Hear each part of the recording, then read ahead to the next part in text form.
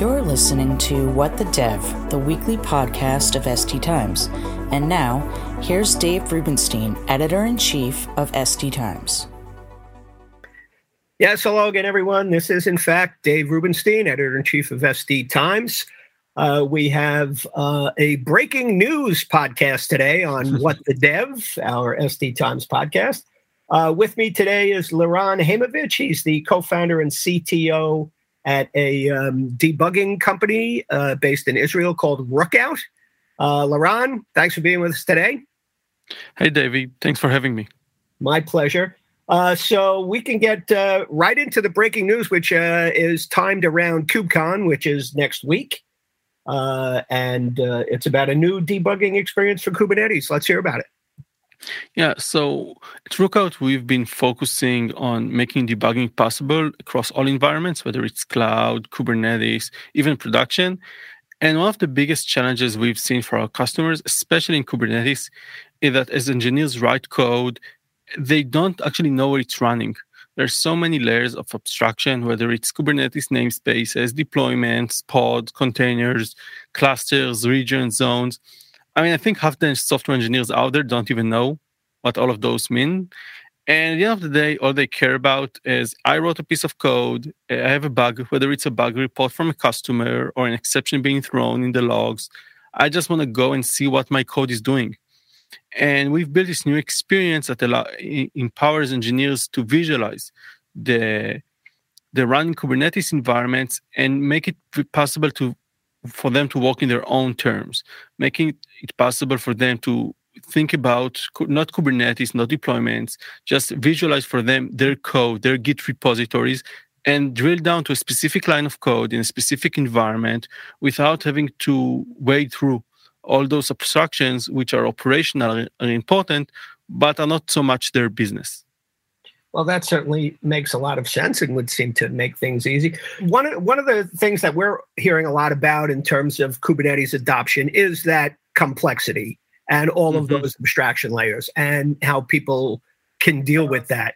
So while certainly, using containers and container deployment systems seems to be the future because you can deal with microservices and plug in and plug out very quickly, the complexity of these systems now is really what's creating the challenge. Is that correct? Yeah, definitely. I think the cloud in general and cloud native technologies such as Kubernetes in particular have made distributed computing and active deployment common, very, very common. In the past, you had just, SaaS-scale companies, Amazon, Google, they were doing those kind of fancy stuff. Everybody else were just buying bigger servers. And now everybody gets access to those fancier technologies and fancier paradigms, but that also comes with a lot of complexity.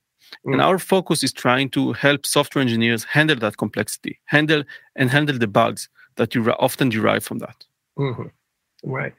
I know this is I think maybe the 5th or 6th KubeCon now that's coming up this year. And it's just getting bigger and bigger. We've attended in person when we were able to a couple of years back, and big crowd. So clearly people are interested in it. So what are the primary challenges people are facing when they're trying to implement a system that includes Kubernetes? I think the most common challenge we're seeing, speaking with customers, seeing with engineers out there, is that level of complexity. I mean, in the past, software engineers would just run a CLI tool on their machine and get a server running. And then in production, it would be pretty much the same thing, only bigger. You would run the same CLI tool, but run it on a bigger server, more cores, more memory. It's the same. Today, when you take your code to production, you have it running in a container. And even if you have the same container, the same operating system on your machine, it's not the same because in dev, you'll probably have one instance. In production, you'll have many. You're going to have production-grade data or real customer data that you can't access for security reasons. You're going to have the service mesh. And it's becoming harder and harder for engineers to predict what's going to happen in production due to the sheer complexity of those environments. Right. And as operational engineers, SRE love adopting Kubernetes because it helps them shrink down the complexity of the cloud and make things more manageable. we also need to make sure to empower the individual software engineers who write code for those platforms to have a great developer experience as they're doing so. Mm-hmm. Excellent. So, so tell me a little bit specifically about the product release today, and what you're hoping to get out of that and offer to the developer community. So the product release is actually two big announcements we're making today. The first is, as I mentioned, we're making it much easier to visualize and understand Kubernetes. We're enabling engineers to see it cluster, but see it from their perspective, from the code perspective. So they can see which Git repositories are deployed, how many instances each of them have, how are they grouped into applications, deployments, namespaces, and so on, so they can come to terms with how the code is running and easily zero in on the specific instances they care about. And that's kind of the first announcement. The second announcement is that we're bringing live debugging to Golang. Now, Golang is becoming a major powerhouse, and everybody who's moving to the cloud is interested in it, especially infrastructure engineer, but everybody who wants high-performance code and reach very high scale, very high concurrency. Golang is amazing. I think one of the benefits of Golang is that it compiles to native code. You build an ELF out of it, and you can just run it on Linux. And this makes it very easy to operate. It makes it very efficient. And in many ways, it's much lighter and easier than virtual machines such as JVM or .NET. But it makes the produced binary much harder to instrument, much harder to debug. And traditionally, getting observability into those environments is much harder. And today, we are launching our Golang production debugger that allows you to set breakpoints, non-breaking breakpoints, on any line of code within a running Golang app and see individual values in individual variables. You can see the stack trace. You can see anything within your running environment without having to stop, without having to use GDB or Delve or anything else that's going to break the application. And now we have had that capability for a while for compiled but interpreted languages such as Java, C#, Python, Ruby, and JavaScript. But now we finally managed to bring that capability to native runtimes, starting with Golang. Mm-hmm. Interesting. So my understanding of Golang is that it's designed to help people write or create APIs. And certainly in today's complex development world, so many applications are based on calling out to other services and not writing that code themselves. So is your tool talking about that kind of thing where you can actually debug an API call, for instance, and see how that goes? Exactly. So Golang is amazing for web scale development, for API development, because it allows you to very efficiently, very easily write the code, get what you need, get all the benefits of static run languages, and still get amazing concurrency with a great runtime right out of the box. You don't have to think too much about optimizing the code once it's written. Chances are it's going to work great right out of the box. But once the code has been compiled to native runtimes, instrumenting it is much harder. It's harder to trace it. It's harder to debug it. And Rookout allows you to do just that. Click on a line of code and see the variable values. Click on a line of code and create a metric on the fly to know how many times it's called every second. So you can know for instance, if you have an API, you can know how many times it's being called. Is it being successful? Does it have an error? And you can be very agile about it. The vision of Rookout is all about dynamic observability, allowing you to define in real time the data you need for observability, the data you need to understand your application, and then use that information and just get it. Define in real time what you need, get the data, and move on. You don't have to always plan ahead about what data I'm going to need a week from now, a year from now, or a decade from now. Great. All right. So I don't know if our listeners know that you actually also have a podcast, and it's kind of interesting to be talking about a podcast on a podcast. But yours is called the Production First Mindset. And so talk to me a little bit about how that was conceived, and certainly the fact that it's resonating with many people. It happens to be a very popular podcast. So tell me a little bit about it. So over the past few years, as we've been working with Rookout, working very closely with many of our customers, we've seen a huge divide. We've seen the divide between engineers who write the code and the engineers who operate it. And as much as we like to talk about DevOps and Agile and shift left, there is still a huge gap. And one of the biggest gaps we've seen, I think we've mentioned it early on in around Kubernetes, is that tooling for production and paradigms and methodologies for production are very SRE focused, very DevOps focused, very ops focused. Those are the people who operate in production. Those are the people who so-called own production, and everything is around them. And we're just not seeing enough about getting developers to care and own what's happening in production.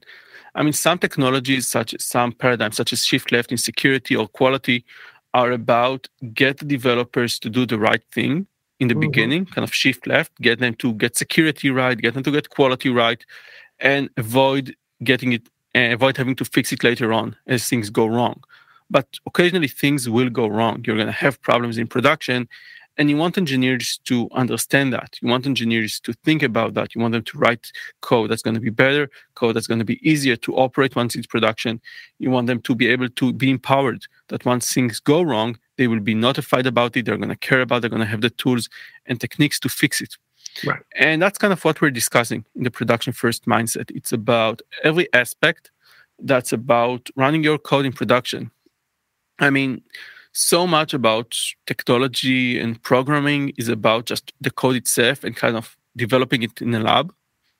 And this podcast is all about the aspect that you have to think about once the code moves from the lab to production. It can be about security, it can be about availability, performance, it can be about cost, it can be about quality, observability, and all of those things matter.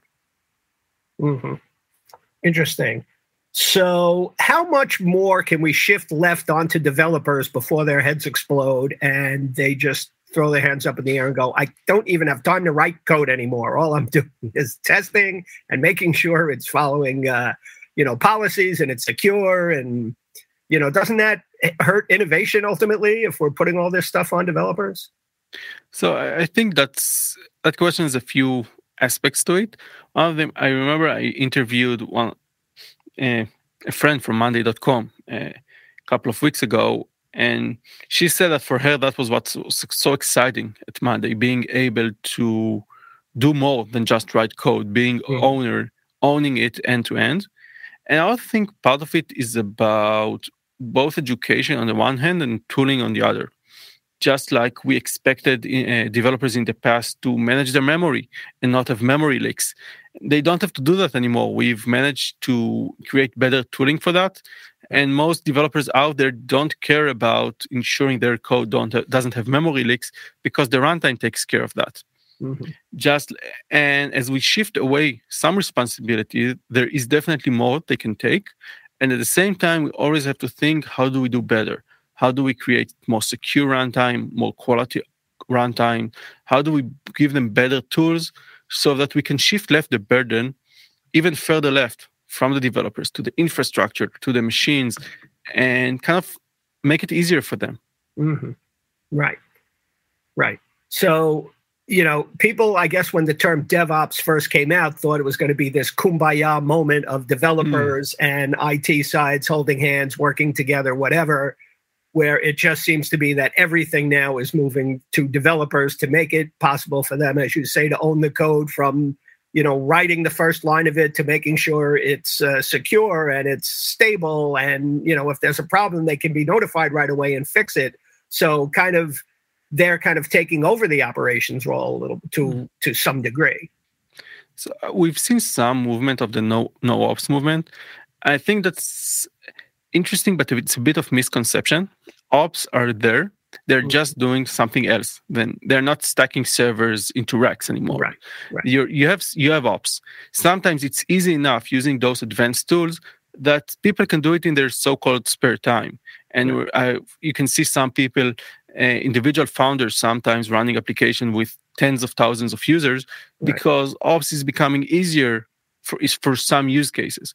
For other use cases, ops can be still very hard, very complex, and you're just seeing people doing other kind of ops, maybe at larger scales, maybe more complex, but I mean, ops isn't going anywhere. Right. All right. Well, that's good to know. And by the way, if you can find somebody who has spare time, let me know. I'd like to talk to that person and figure out how they do that. Because definitely. I know I don't have any. But anyway, so yes, to our listeners, you definitely should check out the Production First Mindset podcast by Laurent Himovich. Again, he's the co-founder and CTO at Rookout, the debugging company based in Israel.